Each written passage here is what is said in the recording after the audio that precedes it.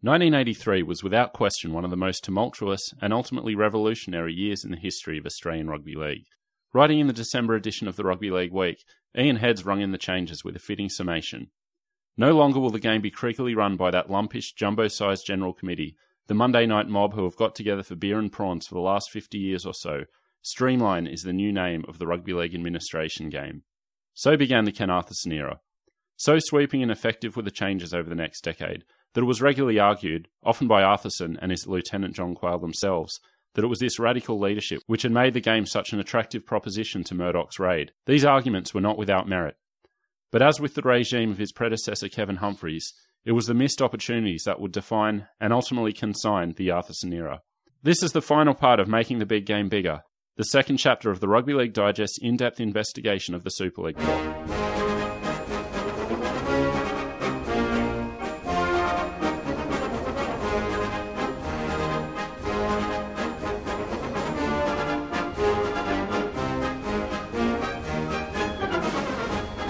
I'm Michael Adams here with Andrew Paskin. How are you, Andy? Very well, mate. So when we met last, we discussed the Kevin Humphreys era at length, and we left the game in a pretty precarious state in 1983. Very precarious. So we're going to be spending the next hour looking at how Ken Arthurson, John Quayle and the new board turned that ship around, and also the state they left it in 1994 when you had the first rumblings of Super League. So Ken Arthurson wasted no time once he took over in making some radical changes to the game. And in fact, many of these changes were in the works even before he took over. Before his untimely downfall, Kevin Humphreys actually sounded out all the clubs in the game to come up with their ideas of the best way forward for rugby league. These were leaked to the Rugby League Week in mid-1983. And I think it's fair to say that it would have been someone at or near the top who did the leaking. I don't think they were displeased that the word got out about this. I was just thinking it was one of those like Bozo-style New South Wales team leaks. Yeah. No, so I think this was like a directive to a bit of a PR leak, you know. So in mid-1983, Ian Heads reported the Phillip Street files, which, as I said, were what club officials sent into the league about their ideas. Can I just say I miss Phillip Street as a term? I miss it so much. It was like Tuesday night at Phillip Street at the Judiciary instead of Moore Park. I know. Is there a more obnoxious suburb than Moore Park? Yeah, and I would actually put up with it if it was actually referred to as Moore Park. If like, they're meeting at Moore Park to discuss it, but it's always Rugby League Central. Yeah. And I mean, I guess in terms of branding, it makes more sense, and it also makes more sense that they're there. But there was something about Phillip Street that it's right in the legal fraternity. It's around the barristers. It's around Chambers. You know, it's cool. I don't know if I've actually even spoken to you about this off air, but did you know I did work experience at Big League when I was in year 10? I do. And on one day I had to go into Phillip Street. I can't even remember what now, but it was like so exciting to me. Like I was like, I'm going to Phillip Street. Here's the time when Bill Buckley punches. So anyway, at Phillip Street, the clubs delivered their ideas for the future of the game. Such ideas as Newcastle and Central Coast teams being brought in, or basically at the same time or not long after Illawarra and Canberra came in, an amalgamation of battling Sydney clubs, more games under lights, third grade be abolished, the number of teams be reduced to 12. So a lot of the things that were being discussed at the time and over the next decade were seriously considered under Kevin Humphreys. A man ahead of his time, really, but it's actually in his exact time, but it wasn't acted upon. But night football overlooked as one of the major factors in television and the whole deal. It doesn't get mentioned nearly enough. No, absolutely. And that's the funny thing. We talked about the viability of cup competitions and that sort of thing. But I mean, if you look at the history of the game, that's often where you're seeing some of the great innovations in rugby league. Night football goes back to, I think, the 20s and 30s. So it had been something that had been done for a long time. Can you imagine how dark that would have been? Yeah. Like, I'm pretty sure. A couple of oil lamps. Car headlights probably, lighting various corners. Although didn't we have that in an actual first grade game in Darwin last year? So I shouldn't, consign that to the past so quickly. So that was just an opening point, that changes were underway, and we ultimately said that Kevin Humphreys' legacy is one of beside the scandal, one of inaction, and under his regime, the rugby league went backwards. But who's to say what would have happened if he'd managed to get all the changes he wanted in? It's amazing that after the first segment of this Making the Game Bigger section, I just always remembered him for the scandal, and I always remember Quayle and Arco for being the go-getters and making the game better. It's all rose-coloured glasses, but it's not really the case. No, as with everything in rugby league, there's always a continuum. But so once Arthurson did take over, he got the game together in the only way rugby league knows how to solve any problem, and that's with an honesty session. And this was actually a game-wide honesty session held over 2 days at the Regent Hotel. Too much honesty there. I'll read this. This was Ken Arthurson's quote on the meeting. The basic building block for the game's great revival was a 2-day forum held at Sydney's Regent Hotel. It remains in my memory as one of the most interesting events associated with rugby league I've ever attended, full of plain speaking. Speaker after speaker from the game's broad community, players, coaches, the media, referees, marketers, got up and explained their thoughts on the game, its faults, and the direction in which it should be heading. Sometimes the debate sizzled. If you look up rugby league on Encyclopedia Britannica, under language it says plain speaking. Why is that a shock? It's the only type of speaking that rugby league people can, let alone respect, can actually understand. And funnily enough, at that forum, even though it was supposed to be discussing, the future of the game, there was a lot of bloodletting about elements of the past, with the Greg Hartley affair coming up by multiple speakers. So,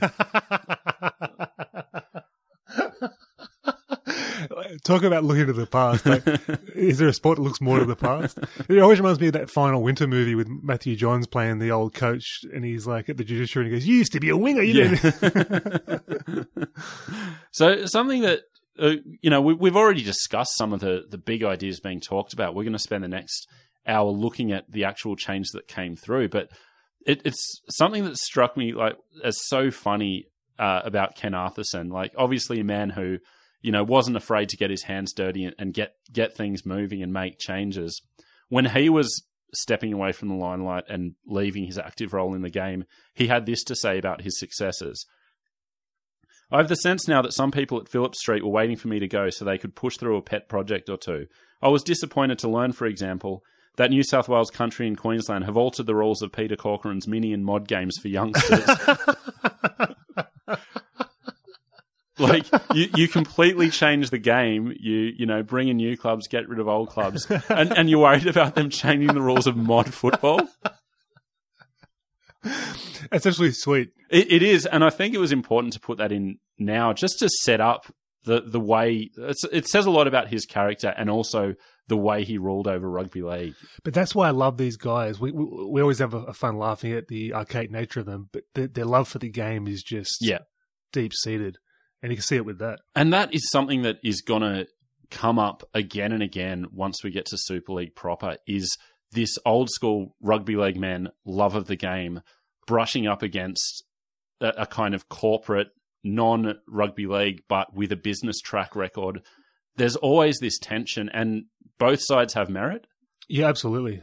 I was just trying to think about, it's very political, obviously, rugby league, but unlike politics where they're sort of just base animals. It's all about, killing kings and getting power. But they've got to have a facade of being stand-up guys. Yeah. So there's this fine line you've got to walk between factions, backstabbings, but also presenting an image of a guy in a handshake deal type thing. It's an incredible set of skills these guys have got. Yeah, absolutely. And we're going to come up against those skills many times over the next year.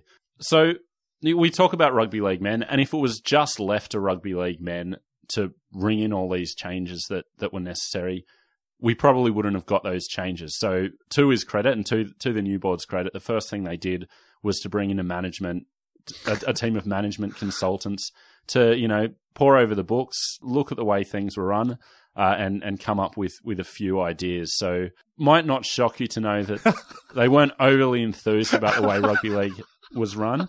In fact, it was actually reported in the Rugby League Week that they couldn't ever recall looking into a poorer run organisation.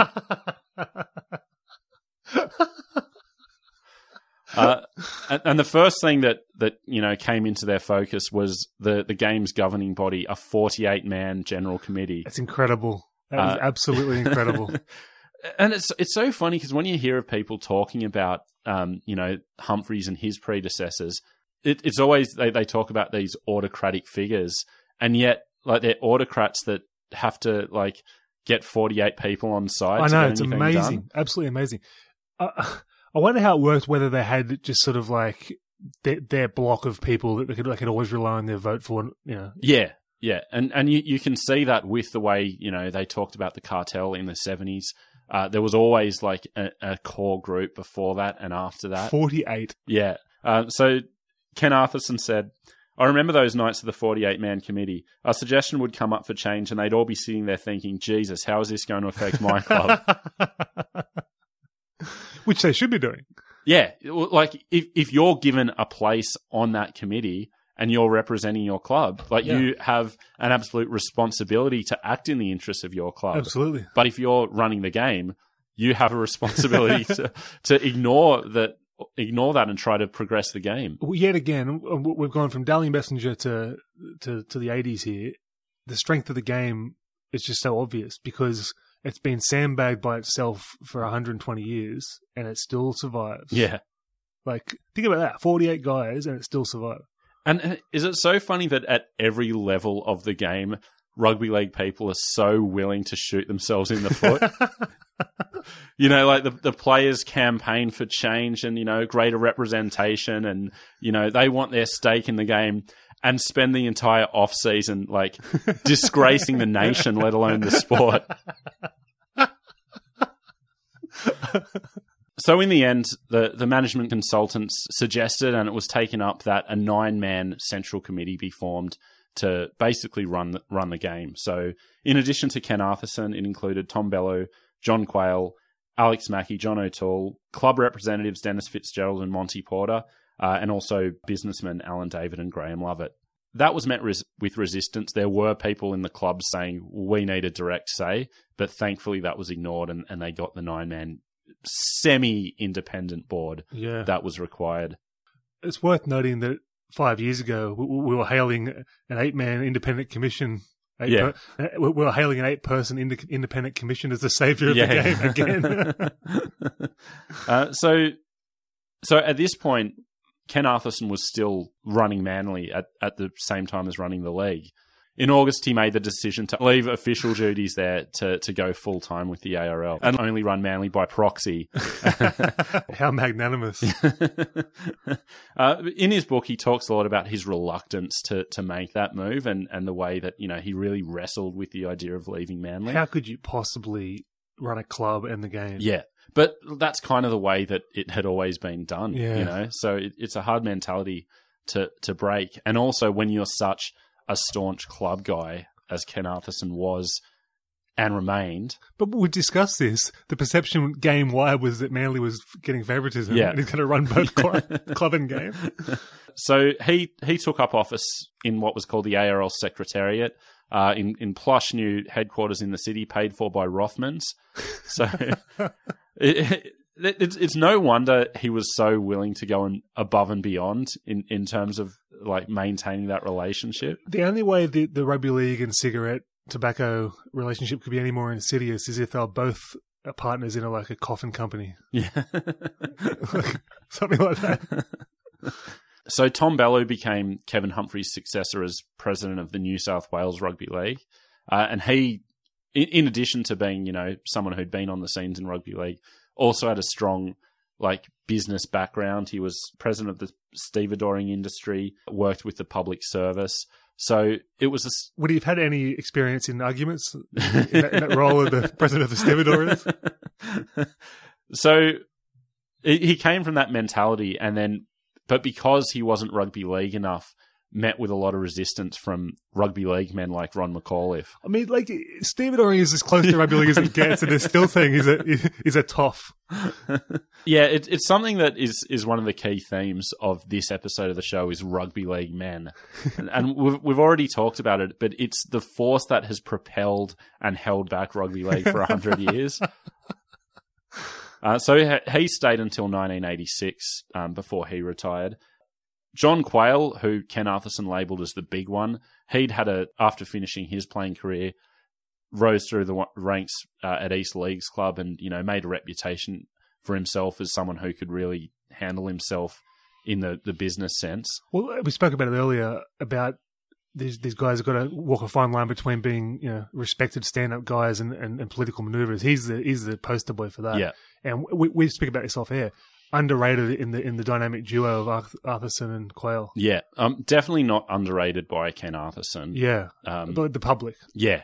All the ex-players that we mock for running clubs into the ground. He's the antithesis of that. Yeah, I mean, not without some faults that will be discussed over the next few weeks, but certainly someone absolutely pivotal to rugby league turning itself around in the 80s. Absolutely.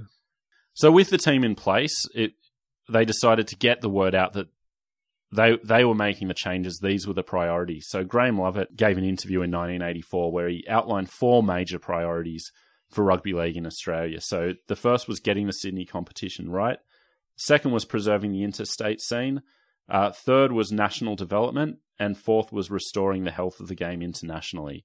We're going to be spending most of this episode talking about the first of those, but I thought we should briefly just touch on those other 3. So preserving the interstate scene, you couldn't argue that they did that and double that. Home run. National development made some steps, but I think ultimately more focus on that might have made things different when Super League came in. Yep. Restoring the health of the game internationally, well, that's a fail, but I don't think that's all on them. It's just a chasm between the professionalism of Australia and other countries, but the contempt that they held it in, inexcusable. Yeah, exactly. As I said, the first one, getting the Sydney competition right, that was the key focus, and that's what the rest of this episode will be dedicated to. So a number of steps were involved in that. The first was one that had started under Humphreys and continued, which was cleaning up the game.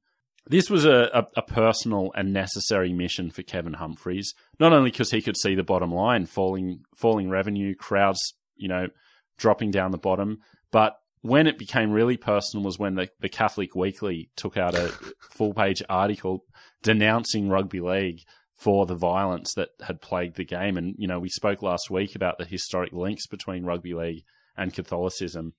In Big League in 1982, Kevin Humphreys wrote a response where he said, "This premise is rejected outright by the New South Wales Rugby Football League. The article promotes the false premise that violence is common in rugby league and is increasing, and that the league condones it.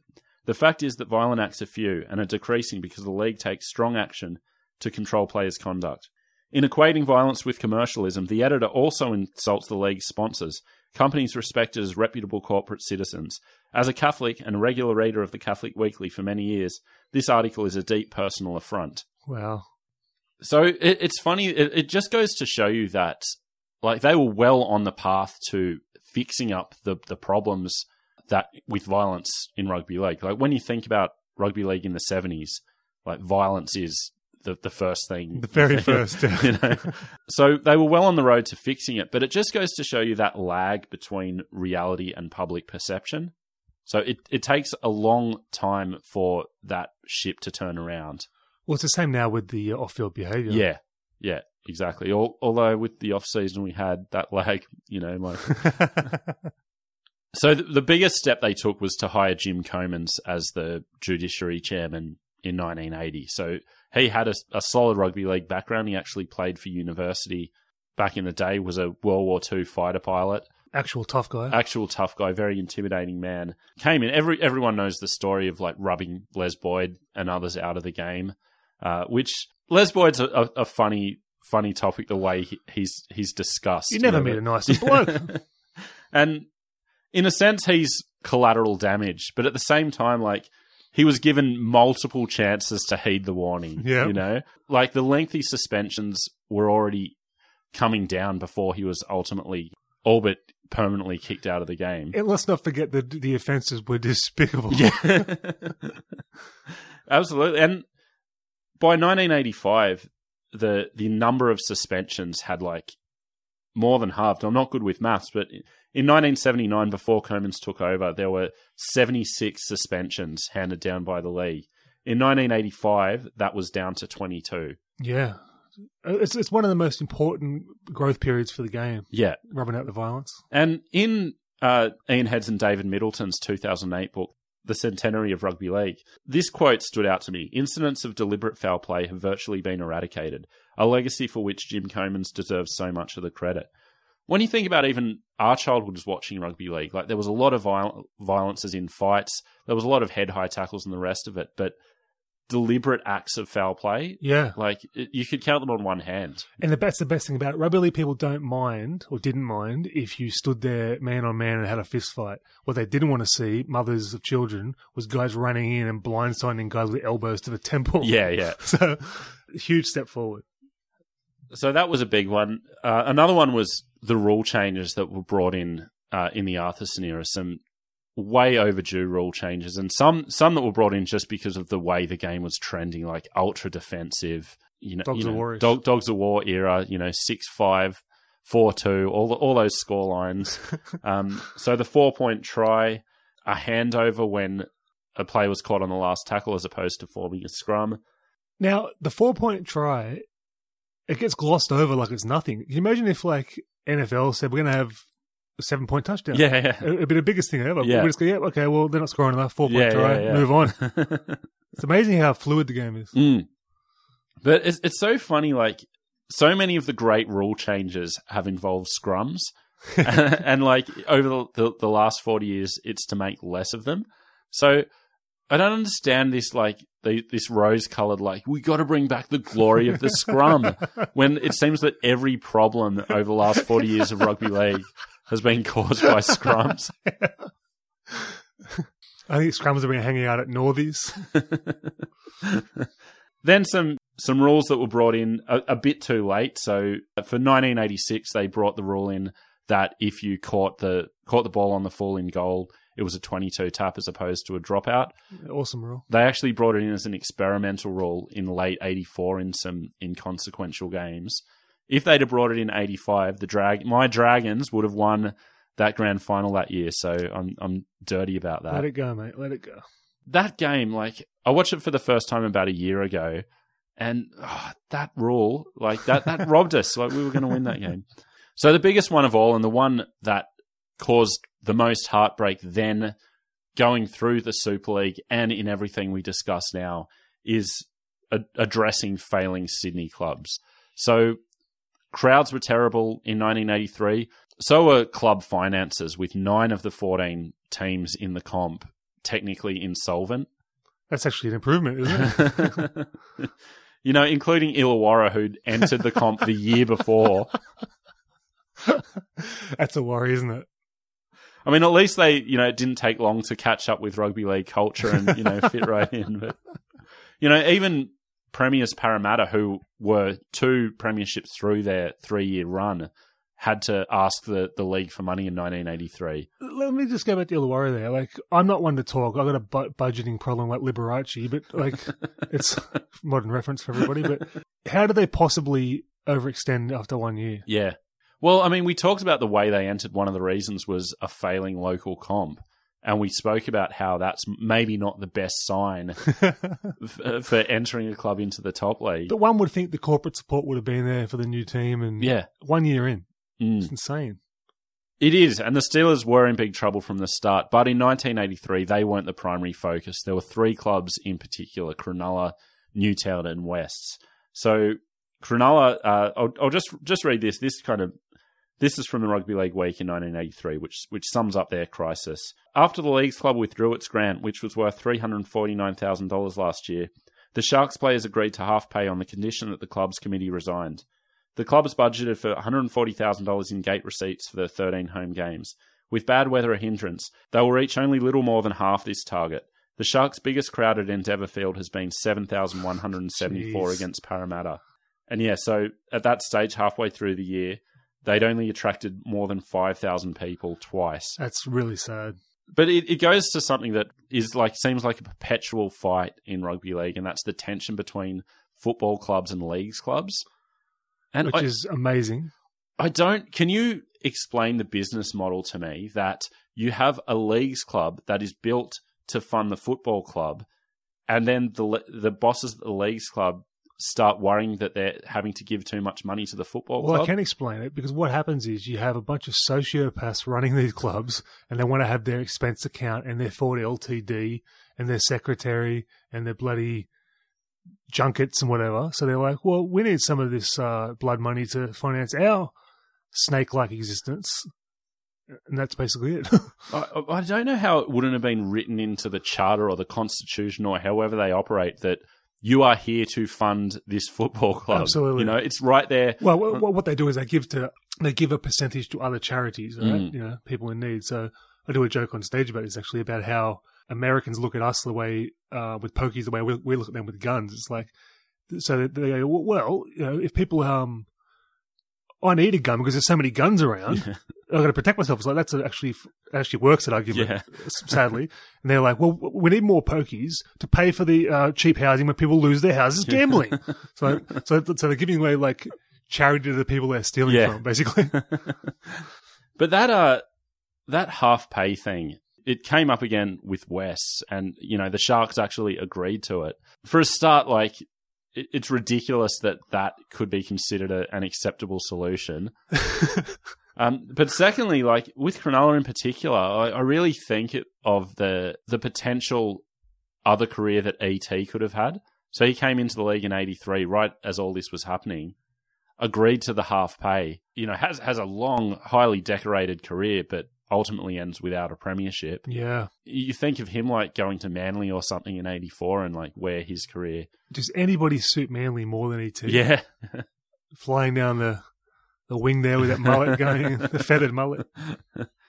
So the Sharks actually survived, you know, when Newtown didn't, partly because the other clubs thought they were geographically important, occupying a very important era between St. George and Illawarra. Which shows you a lot about how rugby league people were thinking in 1983. But like, we're going to go back a little bit. Like, roads weren't as good then. So, you know, it was a 40-minute trip, which is now 15. Yeah. You know, it matters a little bit. So they survived. Newtown weren't so lucky. So the rugby league met in September 1983 and decided to expel both Newtown and Wests from the competition for the following season. And the funniest thing for me, just as a little aside, is how often this story is recounted with reference to the fact that it was the night before Australia won the America's Cup. Like, all of our childhoods, all you ever heard about was, you know, Australia winning the America's Cup. Like, how were we as a nation so invested in a yacht race? That's amazing looking back. But you can't even really laugh at it because it's almost like laughing at the Anzacs. Older people will, like, you know, string you up for it. But I'll just say this, like, Dennis Conner was a national celebrity. A captain of a yacht. I couldn't even imagine a scenario where I'd know the name of a yacht's captain. It was a wing keel. So I should add that it was viewed in Newtown's case that it would be a temporary exile from the comp. They were planning to relocate to Campbelltown. The league told them to sit out 94, come back all guns blazing in Campbelltown in 1985. As we'll hear, or as anyone listening to this knows, that didn't happen. But let's just talk a bit about the reason for Newtown's decline. So it had actually been a very long time coming. With when Glebe were kicked out in the 1920s, there was talk of Newtown being next. You know, they'd lost their status as a district club in the 1950s. You know, so it had been a long time coming. Like, just the ability of leagues clubs to, like, rugby league clubs to survive with the axe hanging over it for decades. It's amazing. I love this in Terry Williams wrote the history of Newtown Rugby League Club, and when he's talking about them being kicked out, just this quote stood out to me. Each time the Blues had fought their way out of trouble, this time they weren't given the chance. And I've got to say, he was very fair-minded about the decision to, you know, remove them from the league. So he's not guilty of this. But there is that sentiment coming in a lot with people talking about Newtown, you know, like, you know, 10 times we were almost getting kicked out of the league and we survived. This time they didn't even give us the chance. You know what didn't give them the chance? That we had 3 clubs within 4 kilometres. Yeah. East, South and Newtown. Well, yeah, I mean, but you had another club as far away as Balmain, so Canterbury. And what you always hear, that it was a changing demographic, and that is a process that started, in the 50s and probably before. So firstly, you had kind of a slight sense of racism, because that changing demographic is about migrants coming in.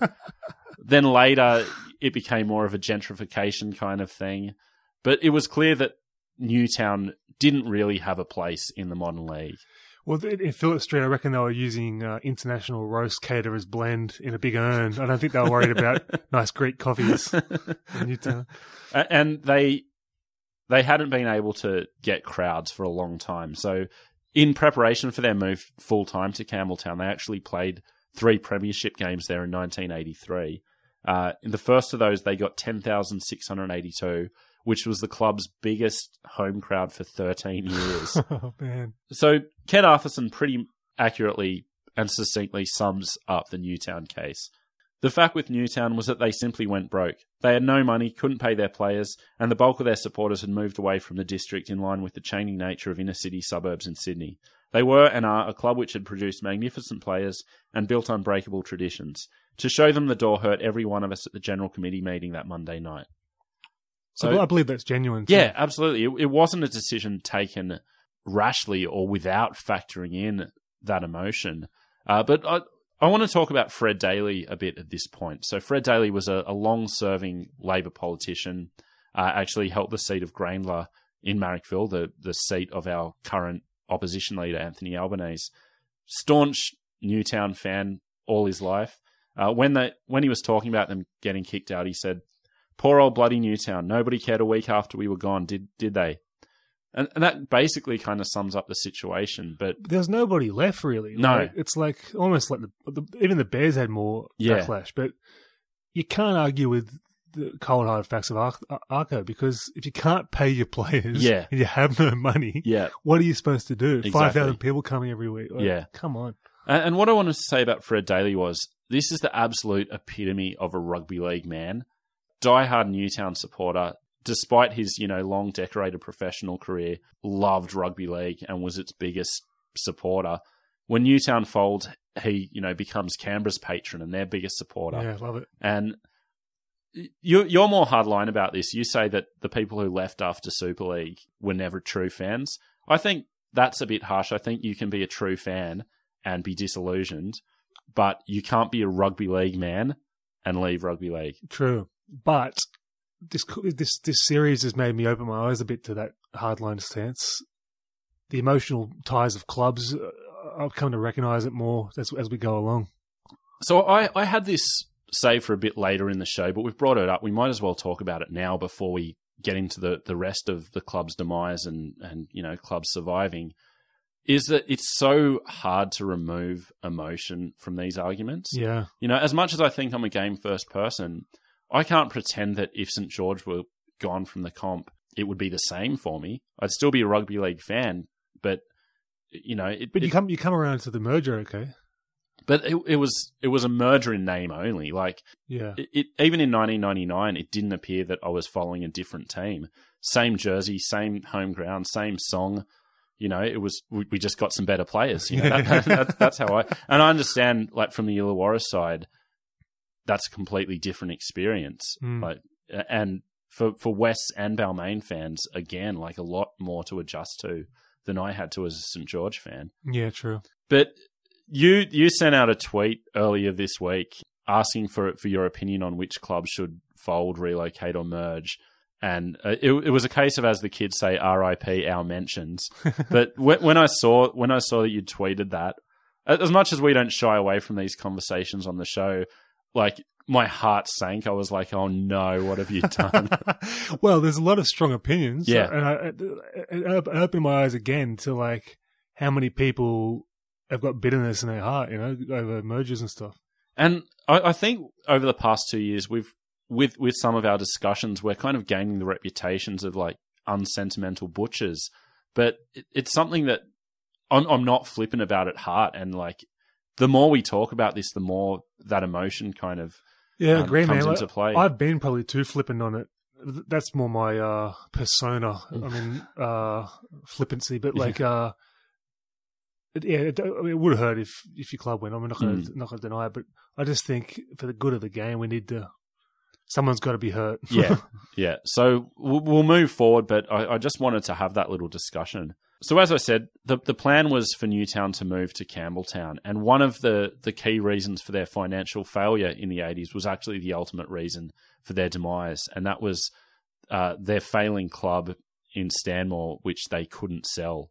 So they were hoping to raise $2.5 to $3 million from the sale of this club that would enable them to start afresh, debt-free, and with a chance to, build a strong new identity in Campbelltown. But this was happening at an unfortunate time with the real estate market. They weren't able to attract a buyer. Amazing. And at the same time that merge was being planned, Campbelltown Rugby League were actually in serious financial problems themselves and were reliant on Newtown coming in and easing that. And meanwhile, like the nation's about to go into a boom of economic growth. Yeah, Just rugby league's still dying. just poor timing. But so ultimately, the deal was scuppered, and in 1985, that temporary suspension became permanent.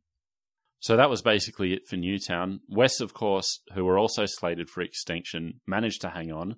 We're going to talk about how shortly, but first, let's just set up that financial position. So. After being a mini force in the late 70s into the early 80s, had fallen away on the field and were increasingly unable to keep their best players and had lost a lot of revenue from that failure on the field. They lost Victor as a sponsor and were unable to attract a suitable replacement. I'm just picturing that meeting with the guy from the mower company going, mate, you're not winning, mate. Like, we're taking away the push mowers, all right? So they also proposed a 50% pay cut to the players, which like it's some sort of viable. How would you feel about a 50% pay cut? Not good, actually. And I mean, this is the inverse ET. Terry Lamb decides to not put up with a failing club and taking half pay. Goes to Canterbury. Parachutes into a premiership winning team the next year, ends up, one of the most celebrated and decorated players in the game. If he had stayed, maybe they could have done something. Yeah, true. But it wasn't all stiffing the players. West management were, shrewd financial planners, and some of their schemes for getting the club back in the black, I think they weren't without merit. I'll just read this. So this was Neil Cadigan in the Rugby League Week in 1983. The Magpies have reverted to the old-style fundraising activities like a fete and a giant guessing competition, showing just how desperate their plight is. The fete raised $6,000 and about 70,000 tickets have been printed for the Try of the Year competition.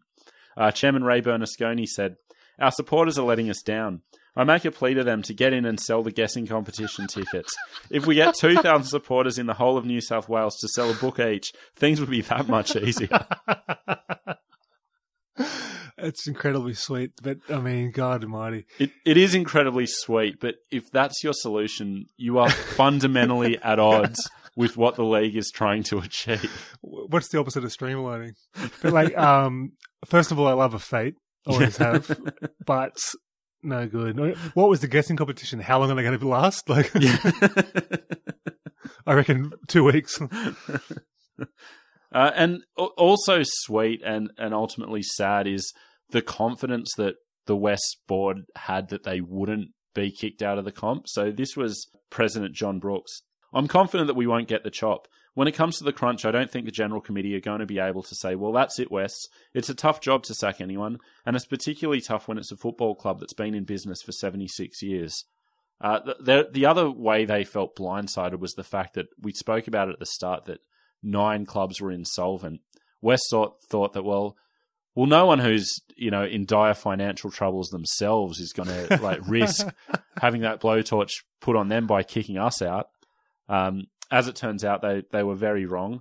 And again, Ray Bernasconi with just a statement that just made me quite sad. give us a chance. We may not win the competition in 1984, but we'll be competitive. We'll stir up a bit of trouble. But that plea was rejected by 29 votes to 12. But of course, they didn't get kicked out of the comp. They decided to fight it through the courts. Age-old rugby league tradition. So because of that court action, they were unable to be kicked out in 1984. In 1985, the court situation was ongoing, and because the league didn't think that it was going to be resolved in time for the 1986 season, they formally, allowed them to join the competition for the next year. But then late in 1985, the High Court actually came down and said that the league had the right to kick them out of the comp. But by that stage, the wheels were in motion for them to join the comp in 86 and, ironically enough, take over Campbelltown in 1987, and that's how they safeguarded their future. Great state of execution. But let me ask you this. How are they paying for a High Court action? Yeah, this is what I don't understand. Like, you got raffle tickets and guessing comps one week, and then next week you got QCs. Yeah. It's very strange, and I don't have an answer for you. Maybe one of our listeners can fill us in on that. But what I thought would have been brilliant is if West and Newtown actually merged and became like the Western Suburbs Jets. Yeah, it would have been cool. Would have placated Newtown, who were originally the innovators behind going to Campbelltown. The blue uniform better than the black and white, I think. Jets better than Magpies, I think. And also just tying in with the second airport, which never came, but in the mid-'80s, they weren't to know that. It was only 6 months away in the mid-'80s. So with that sorted, with West, securing their future by moving to Campbelltown, the league were placated that they addressed that issue and were taking the next necessary steps. And that was the expansion of the competition. So, as we said, this was something that was talked about in the late 70s and kept on being discussed. Go back to our history of the birth of the Brisbane Broncos to hear about the entry of those three new clubs in 1988 in depth. But a push for Auckland came as early as 1985. So, it was something that was in progress all the way through the decade. That's amazing it was that early. Mm. And in the 1991 annual report, John Quayle actually said that they'd had 7 applications to become new clubs in the New South Wales Rugby League. So 2 from New Zealand, 2 from Queensland, 2 from Victoria, and 1 from Western Australia. Where was the second New Zealand one from? Christchurch? I'm assuming they were, when you see that 2 Victorian ones as well, I think they were just rival groups. Rival tickets. Bids, yeah. The Jeans West bid. Yeah. In 1992, they decided to add 2 more teams to the competition for 1995. And I'll read this, Ken Utherson, in the 1993 annual report. In my report last year, I talked of the 2 teams being added to the 1995 Premiership. Not long after the report had gone to press, events, of course, had passed me by on that one. In fact, we added not 2, but 4 new clubs for season 1995. Reckless. It was very cavalier decision-making that, as we'll see, probably wasn't met with the necessary... Well, let me ask you this. The rock-solid nature of Broncos and Knights, 88, they're throwing Gold Coast, right? But with Broncos and Knights, do you reckon they got a bit overconfident? Definitely. It's like, oh yeah, well, the Broncos and Knights are sweet. It's like, they're rugby league heartlands. There was definitely a case that manifests itself not just in this, but in other aspects of their future planning. It was decision-making propelled by arrogance. Right. And I think that was one of the key missteps. In his 1991 annual report, Ken Utherson wrote that their guarantee is that any expansion in the years ahead will be put in place only after thorough consideration and planning. Yet 2 years later, before the ink is even dry on the announcement of 2 new teams, they add two more. And in fact, at that time, they had been actively looking at reducing the number of teams with the Bradley Report commissioned in 1991, which stressed, I'll just read this direct quote. The problem facing the league is that the competition already has too many clubs to allow 2 complete rounds to be played. And in addition, too many of the Sydney-based clubs are inner-city clubs with a declining junior base and an ethnic demographic profile. In the long term, it's likely that Sydney is not going to be able to support 11 clubs as it does at present. Does the Bradley Report suggest that ethnic people can't like rugby league? Is that what he's suggesting? It would appear so. But it's almost biblical. Like 3 times they'd agreed to have less clubs, you know. In the late 70s, they talked about reducing the number of clubs. In the mid 80s, it was strongly recommended by their own committee that they have less clubs. They commissioned a report in 1991 stating the need for less clubs. 3 times they're told this, 3 times they deny it. Yeah. And, you know, look what happens. But every time they try and kick someone out, they're in the High Court. So, I mean... So that whole section of this episode was basically to set up what we would see during Super League. So we're going to see the culmination of all of that as we go on in our series. Now let's just go on to talk about rugby league into the 90s and some of those other changes that were mooted and being brought in and being resisted that paved the way for Super League a few years later. Well, let me firstly say the rose-coloured glasses is scrum-like on the suburban ground myth, right? The Phil Gould Sunday afternoon footy lie. Yeah. Because all through the 80s, we got crowds of 5,000 to 7,000. It's funny you mentioned Phil Gould because I saw a tweet in one of those occasions where he's on Twitter and engaging with the fans. Someone talked about like, oh, how good the footy was in the 80s and blah, blah, blah. And Phil Gould actually said, they were great days. We were getting 3,000 people to grounds, you know? So even he knows it's rubbish. But yeah. So I just wanted to bring that up. It's definitely rose-coloured glasses, and we need to accept it. Yeah, absolutely. Like I grew up in Newtown, and it was something I wrestled with, like growing up, like not having that club. Like it was crazy to me that if I was born a decade earlier, I would have had my own club in my own suburb, you know. But times change, and so one of the big changes was the draft. And so the draft and the salary cap were coming in at about the same time, both with the aim of saving clubs from themselves. So the draft was obviously, you know, fought in the courts as well and defeated, which is another story in itself. It's not something we're going to speak about at length. Spearheaded by my former employer and friend and mentor, Chris Murphy. And, of course, friend of the show, Kevin Ryan. Couple of hard men there. Yeah, go back and listen to our interview with Kevin. Very intimidating man. Nice bloke, but if you're in your like 80s and you like are scaring us, you know? Well, we are wimps, but I mean, true. but he has come back from the dead as well. So Yeah. Pretty tough bloke. So it was ultimately ruled a restraint of trade and wasn't allowed to continue. And it's very funny to me the way that certain sports will accept certain restraints of trade and not others, and the legalities of this will go uncontested in most cases. Like I'm sure if the NBA like launched some class action about the draft, like they'd probably win. Yeah, but they all see the benefit in it. Yeah, the clubs would have a chance to get off the canvas if there was a draft, but it's just not in our makeup here. Yeah. Rugby league. I don't know why. It's never going to happen. Well, that was going to be my next question. Like, do you have any idea of like why? Why couldn't it have worked? Because rugby league's about standing on your own 2 feet, chest out. No one's telling me what to do. Tough guys, you know. The idea of like someone telling you where you're going to work and live. Yeah. It's like just makes people bristle in rugby league. And then I think the other big one is the junior development thing. And like, I don't really know what the plan was. How do you extricate the clubs from responsibility for their own juniors, which you need to do to have a draft? Yet again, there's no more junior focused sport in the world than rugby league. It's just junior. Mm. People just love it. And it's like, we're developing these guys. And yet they go elsewhere anyway. Yeah. And so it's basically the same result. Yeah. They just want first pick of them. Yeah. Matt Duffy's twin sister is my son's daycare teacher, so I've been putting the hard word on her to make sure he re-signs. I know this because you text messaged me excitedly about that. So I'm hoping I can convince him to stay. I texted Laurie and he said some people are just tragic. The draft coincided, well, it probably wasn't a coincidence, with the rise of the Players Association. But can we just talk about the draft?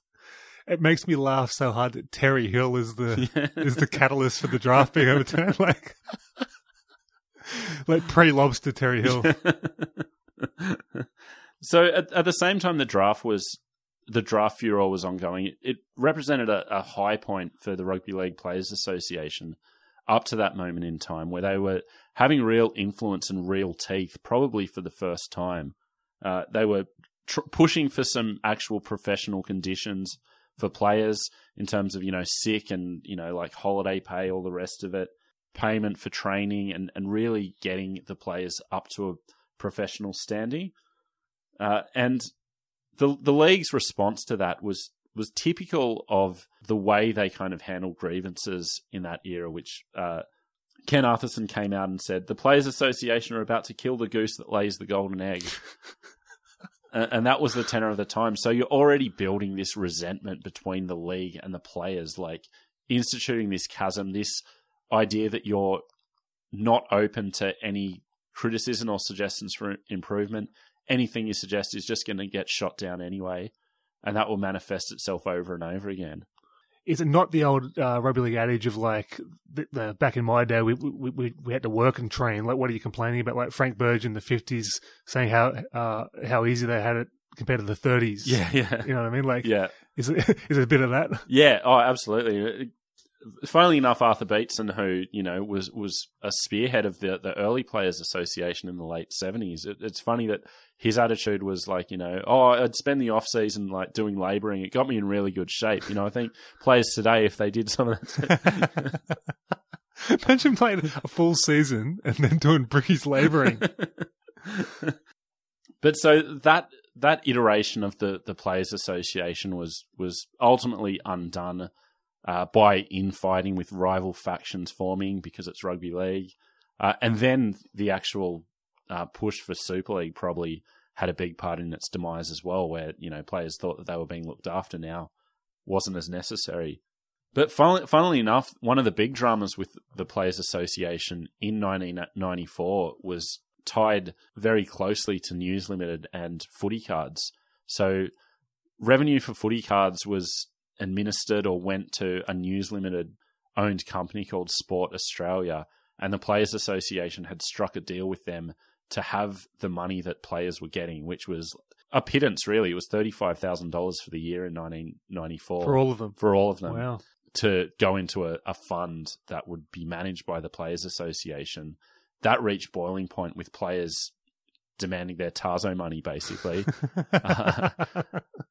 Leading to a kind of big split and a big furor about the Players Association. So it's a very interesting story over the last couple of decades with the ebbs and flows of that organisation's strength. We're always mocking the Players Association for being toothless, right? But they did make some huge inroads. Yeah. From where they were. Yeah, absolutely. To like a couple of beers and a pie. Yeah. Just a little bit of money to... So the other big point of tension on that side of things was the salary cap, which we're not going to talk about today because it's actually a big part of our next episode. But while the draft was ongoing, the league was also trying to get the salary cap right, and coming up against the resistance of weak clubs who wanted it tougher, strong clubs who wanted it weaker, and the endless cycle of argument about the salary cap.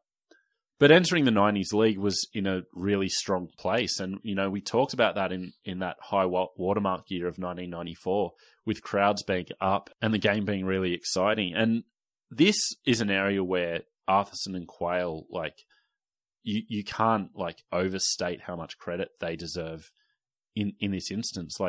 From crowds in 1982 being, 1,680,000 to less than 10 years later, almost 2.4 million. Yeah.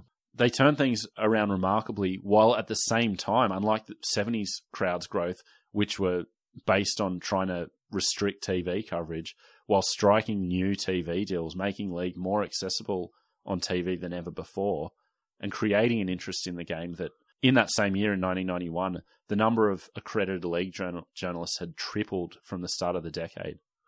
Yeah, it's really cool. I think Friday Night Football was the big mover. Just snowballed from there.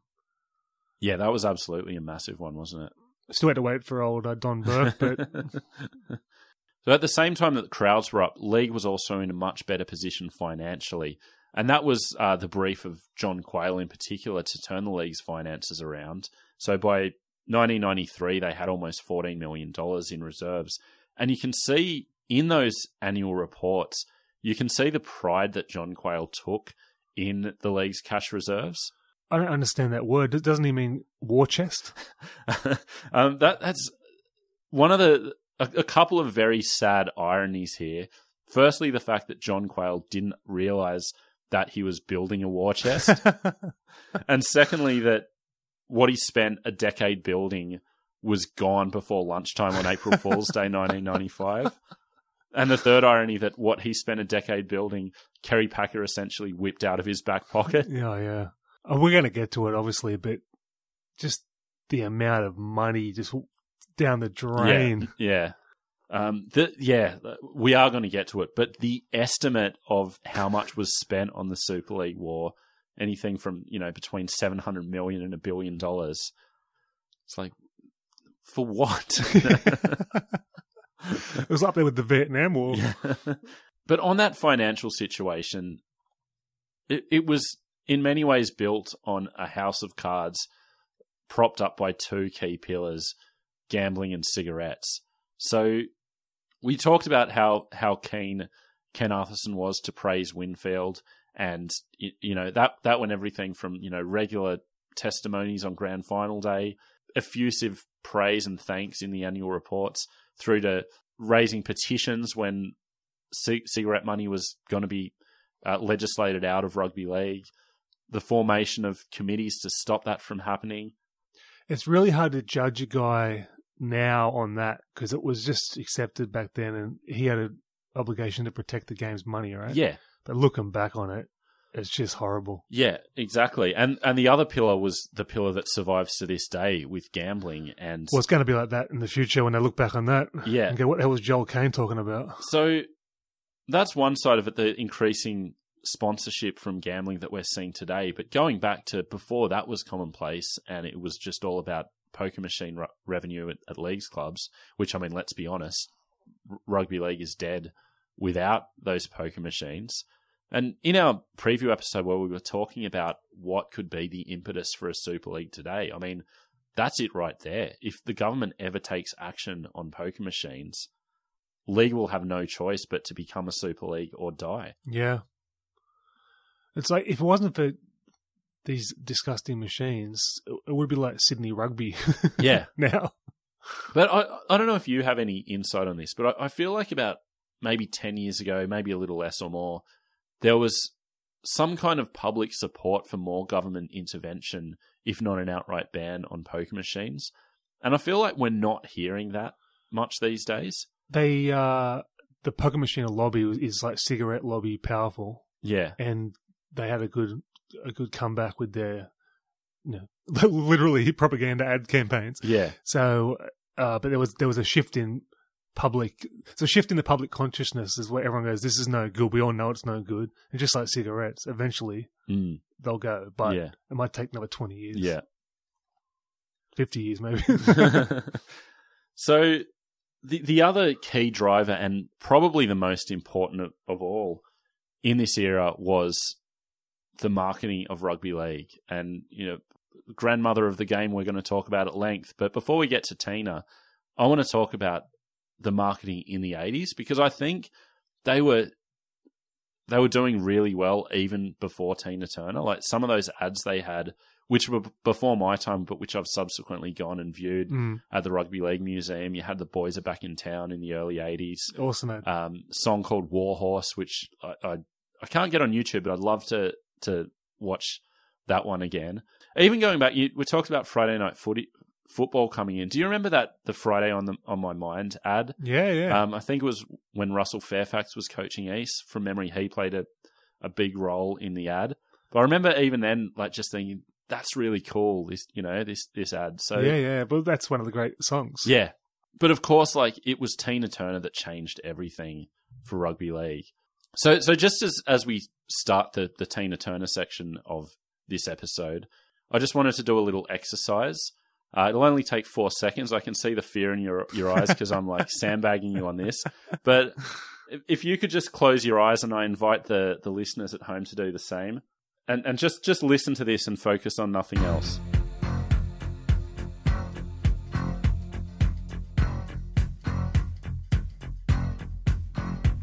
Okay, can I just get you, now that you've heard that, what was your... Chills. Chills, exactly. Like, I had the exact same experience. And in preparation for this show, I went to Spotify and listened to Simply the Best sans any rugby league footage, which I've never heard that song. No, right. Like, disassociated from I've rugby never heard league. it on the radio. No, like, I've never heard that song. I listened to 101.7 and I never heard it on the radio. And listening to it, I couldn't help but insert like the rugby league sounds, the commentary, the crowd sounds, everything else that you heard in the ad. Like it just automatically went into my listening experience to that song. The one vision I've got from it is her on stage at the grand final with the red in goal there, and like cheering around her. That's the vision I get from it. Mm.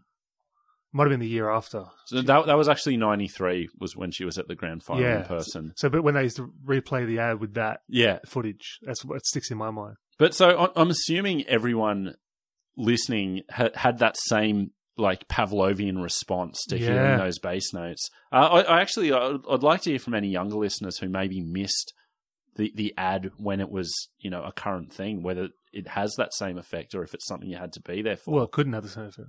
No. But so undeniably one of the greatest like marketing efforts in Australian sport. And we always laugh at it because it's like one of the three things talked about in rugby league history, but it's the truth. Yeah, absolutely. Like it's up there with Come On Aussie, Come On. Like I can't think of many more successful advertising campaigns that have seeped so deep into the consciousness of the supporters of that sport. Yeah. Knowing this, setting up the relationship between Tina Turner and the league, would it surprise you, Andrew, to know that this wasn't a long thought out, targeted campaign, a genius at the league thinking that Tina Turner and rugby league were a marriage made in heaven? It would surprise me if it wasn't the case of running into her at an airport. So you're not far off. Basically, John Quayle's personal assistant, Mickey Braithwaite, great name, by the way, she was friends with Tina Turner's manager and basically just put it to her, and then they worked it out. Do you reckon Arthurson knew who she was? Oh, I think so. I think probably from like Mountain High. Yeah. Tina. I can see some post Monday night meetings that the tape player coming out and a bit of Tina, Ike and Tina coming on. But so Tina Turner agreed to be the voice of rugby league in 1989, but with a catch. So she was only available basically for one day. She was in London, so they thought, well, we'll do her portion of the ad there, and then we can regroup and film the rest of it in Sydney. They recruited a couple of league players who were playing in London at the time, Cliff Lyons and Gavin Miller, to film with Tina. Can you imagine her face when those two cartoon characters of rugby league players walk in? And the funny thing is, like Gavin Miller in that 89 ad, the What You Get Is What You See ad, like he's almost cut out completely. So I think his head was like, too ugly for rugby league in the end. It looked like a Loan Sharks collector, like bashed up face, right? Tough guy. And Cliff is just hilarious with that curly hair and the mustache. Like, it's hilarious. You're so right. I'd love to know her thought process when she turned up and saw Cliff Lyons and Gavin Miller there. But so that 89 ad, the What You Get Is What You See, I still maintain that is the best ad. Oh, my favourite of all time. It's my favourite ad of all time. Yeah, same. Like I like, this is what a like rugby league tragic I am. I like have to watch that clip every few months. But like what I was, we'll talk about this off air, but I was saying it's the quality of the filming is really amazing. It's high quality. It's not like the other ads of the era, like the little doers, like telling the price, son. Yeah. Lubemobile and that. Every step of the way, it is so professionally done. Just the way it's shot, the way it builds. So you never actually see any rugby league, as in on-field action, until like bang, drum beat, chorus, someone getting smashed over the sideline. That's the first rugby league action you see. Yeah. that ad, as much as it works on that visceral level for us as rugby league fans, like it's basically made entirely for mothers to pique their own interest in the game and, you know, get the whole family on board. Like the homoeroticism of it, which is another fundamental aspect of rugby league. We can't get away from it. Like that ad is like absolute perfection. You know, I used to like in 1989, I was like, you know, diving onto my bed, like, you know, acting out the ad with that song in my cool. head. Great song too. Yeah. And then Simply the Best came about because it was being released around the time of the 1990 season. And because of that relationship, Tina Turner's management offered the league the rights to it. What you get is what you see. That was the better ad. But Simply the Best was obviously the better fit in terms of song, message. Yeah. And that's what became the phenomenon.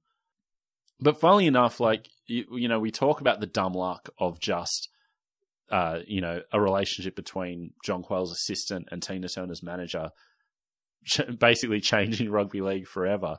It was kind of the same with the actual marketing team behind it. So, and I should shout out friend of the show, James Smith from Inside Sport, who wrote a great article about the Tina Turner campaign last year. And in that, he sourced an interview that the advertising executive, Jim Walpole, who was one half of Hertz Walpole, who produced that ad, he talked about getting that ad off the ground, and he said there was nothing scientific about it all. We didn't research it, so surprising. I mean, it's kind of underselling like how good a job they did, but at the same time, it's so fitting with rugby league that it wasn't this like this is really going to take off. This is going to change the game. It was just like, oh yeah, we'll get Tina. We'll make an ad. See what happens. It's funny you mentioned the mothers, right? Because it was the clean cut boys, Wayne Pearce, shaved chests, and like all that sort of business. It was very Ricky Walford pumping iron. Yeah. That's the most memorable scene of the whole thing. Well, for me, the most memorable scene is the player like squirting water on his face in slow motion. Yeah, that's more for the fathers, I think. That one, but like it was a new era. A fresh, new, clean era. Yeah, and that ad says, like, that's the exact message of that ad, isn't it? Well, someone put a thing on Twitter the other day. It was a West ad from the 80s, and it was like two, like, bouncer-looking blokes, Dallas Donnelly and someone else, mustaches, unruly hair, beer guts, with this, like, promo model in between them with a shirt that says, West, where the action is. And, like, we went from that to, like, 8 years later, we were... But we talk about the dumb luck of that campaign, and there's an element where you can clearly see it in the way they were talking that I think it went to their heads and they didn't see that element of luck and the fact that it wasn't their own brilliance, their own genius that made that happen. It was a lucky coincidence coupled with, yes, getting the right people on board and making it happen. But some of the comments you'd see from Arthurson and Quayle really kind of speak of that arrogance that came out of that campaign. So this was in the 1991 annual report. To use once more the phrase that has become synonymous with our great game, the first 10 years of the Winfield Cup have been simply the best. And then in 1993, simply the best, better than all the rest. The words of the song that has become rugby league's anthem are much more than just the lyrics of another pop tune. They spell out an established philosophy for our game and a guideline for future directions. Which, I mean, great as that ad was, should you really be basing your guidelines for the future of the game around a pop song? Well, he wasn't Locomotion. But, like, God almighty, that's just writing it to the death. Yeah. Flogging the dead horse. Yeah. And it's funny that in 1995, when John Rebo was interviewed by Inside Sport for a fairly expensive profile on him and the changes he thought as necessary. I remember it. He had this to say: I think there's become this arrogance because of the great profile that Tina Turner's presented us. We've had this false economy. So true. Rebo, he had all the tools: ex-player, good bloke, business mind, and somehow he still fell short. Yeah. He had all the credentials. Yeah. Yeah, and it's funny that, like, you know, we said at the outset that I had a very pro ARL view in the era, which has, you know, changed over time. But in 1995, like, he was the absolute devil. It's like John Rebo. See, that's what I hated. I hated the knee-jerk idiocy and the sandbagging on the footy show. When I saw him, like, ganging up on him, I thought, he's soft buggers, you know, like, give him a fair chance. Yeah. And obviously there's a lot more Rebo content as our series progresses. But let's stay on the Arthurson and Quayle years. And one of we mentioned it in our opening monologue, but one of the themes that was returned to again and again was the fact that they were victims of their own success. And in fact, it was their decision-making, the progress they made in the game that made rugby league such an attractive proposition. So, and Ken Arthurson says that exact thing in his book. He says, "What we did back then from 1983 onwards has sown the seeds for Super League. The greatest expansionary period the game has ever seen was the catalyst for News Limited interest in the rugby league product in 1994. League had gone from being a Sydney game to a national game. Corporate eyes lit up at the prospects it held. Ultimately, we were victims of our own success." Rather self-serving. Self-serving, but there was truth in it. And in the wake of a lot of criticism coming towards Quayle and Arthurson in 95 at the height of the Super League war, you had this from Ian Heads in the Sun Herald. "The following are worth consideration as the Super League snipers continue their barrage at Quayle. In 1983, New South Wales Rugby League revenue was 3 million. In 1994, it was 25 million. In 1983, total premiership crowds were 1,400,000. In 1994, they were 2,500,000. Goes on and on with a list of achievements that administration brought in. Can't deny it. You can't deny the success, but then there's the other side of the ball, which is, were they resting on their laurels? And you can definitely see some stasis and a failure to continue to grow the game as they celebrated all their achievements and, you know, the increased crowds, the Tina Turner, the profile that rugby league had. Did they need to do more? And a senior official who didn't go on record in Mike Coleman's Super League book, but he had this to say about Arthurson and Quayle. "They were right on the money back in those days. When Humphreys left, the game's image was in tatters, and Arco and Quayle did everything right. They had to. It was only later, when things were humming along, that they seemed to get smug and self-satisfied. They were throwing these huge functions. Everyone was telling them how great they were. They got soft. They lost their edge." And these sentiments were kind of echoed by Norm Tasker, who... Both Norm Tasker and Ian Heads in 1995 represented the old firm in so many ways. Like, both of them had I wouldn't say but a mildly pro-ARL stance, but both of them equally recognised the failings of the ARL over time and the need for change. Norm Tasker in the Rugby League Week in 1995 wrote this: "There is little buzz and little motivation in some of the cakewalks currently served up in an expanded competition that would take several years to settle. The league has failed itself by not recognising this earlier. As they expanded and lifted the game to new levels, they should have undertaken a compensatory reduction in the number of Sydney clubs so that required strength and resources could be maintained." So if you've got someone like Norm Tasker coming out and saying that... But, like, look at the quality of journalism back then. Tasker, Heads... All we've got left now is Masters, really. Yeah. Oh, and even on the News Limited side, you had, you know, Ray Chester and Peter Falingos, you know. Like, there's real... It's gone tabloid. Yeah. We had, like, it's one of my great regrets that Ian Heads was too much of a gentleman to be an administrator. Mm-hmm. And Masters, like, he was tough enough to do it. Yeah. Two great minds that we never had running the game.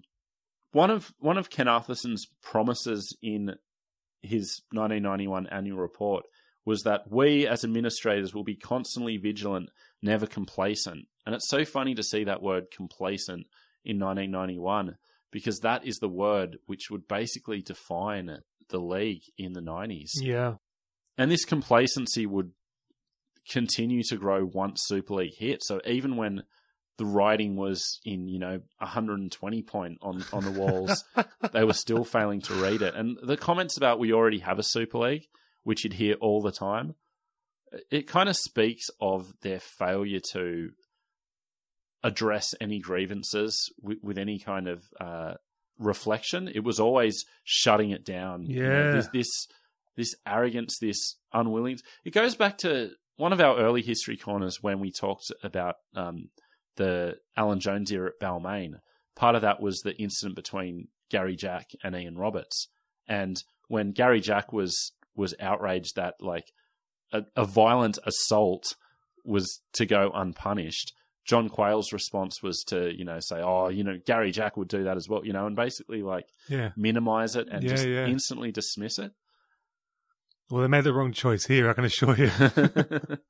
And this quote, which was also from Mike Coleman's Super League book, I don't believe this was actually said, but Graham Hughes said that in 93, he was having an argument with Quayle, and he said, "From the outside looking in, I've never seen an organisation so ripe for takeover." And Quayle just basically dismissed it out of hand. Now, as I said, I don't believe that actually happened. I think that's Graham Hughes puffing himself up a bit. Right. But I do believe that a conversation happened where John Quayle just dismissed the idea that, anything could come along and, say that in front of my chairman. Yeah, exactly. It was a constant with people who were dealing with Quayle that, their complaints weren't being listened to. I've got to say, given their record, they should have had a bit of confidence about them, but obviously they weren't looking to the future. And that is going to be one of the key themes of our next episode. So we're going to close it here. I'm going to set that up by giving the closing words of this chapter to Norm Tasker, writing in 1995. Maybe, just maybe, the ARL, and before them the New South Wales Rugby League, can look back and wonder just what they did to leave all of these people so disenchanted. Were they too unwilling to listen to the likes of John Rebo when he put forward progressive ideas? Did they find them threatening? Did the players consider themselves undervalued as money went out on stretch limousines and overseas megastars? Was there a feeling that the league had just a little too much of the ivory tower about it? That's a very poignant comment from Tasker. So that is basically what we're going to explore in a bit more detail next week, as we're looking at the tension that directly led to Super League. So a lot of that's going to be Brisbane Broncos focused, but as we'll see, there's several other factors that paved the way. So on that note, we're going to get out of here, as we have been doing and will continue to do. I'm going to give my plug for the book of the week, and this book should have actually been discussed in our very first episode. This is an absolutely foundational text in rugby league, and that is Ian Head's 1992 History of New South Wales Rugby League, True Blue. Goes into the administration of the game as well as the on-field stuff in such great detail that it's an absolute must-have. It should be on every real rugby league fan's shelves at home. Awesome. So with that, we're getting out of here. We would both so love to get your thoughts on what we've discussed today. Anything you would like to tell us, send an email to the rugbyleaguedigest@gmail.com. Hit us up on Twitter and Facebook. And please, as always, give us a rating and review on iTunes. It would really help us out. And on that, we'll get out of here. Toodaloo.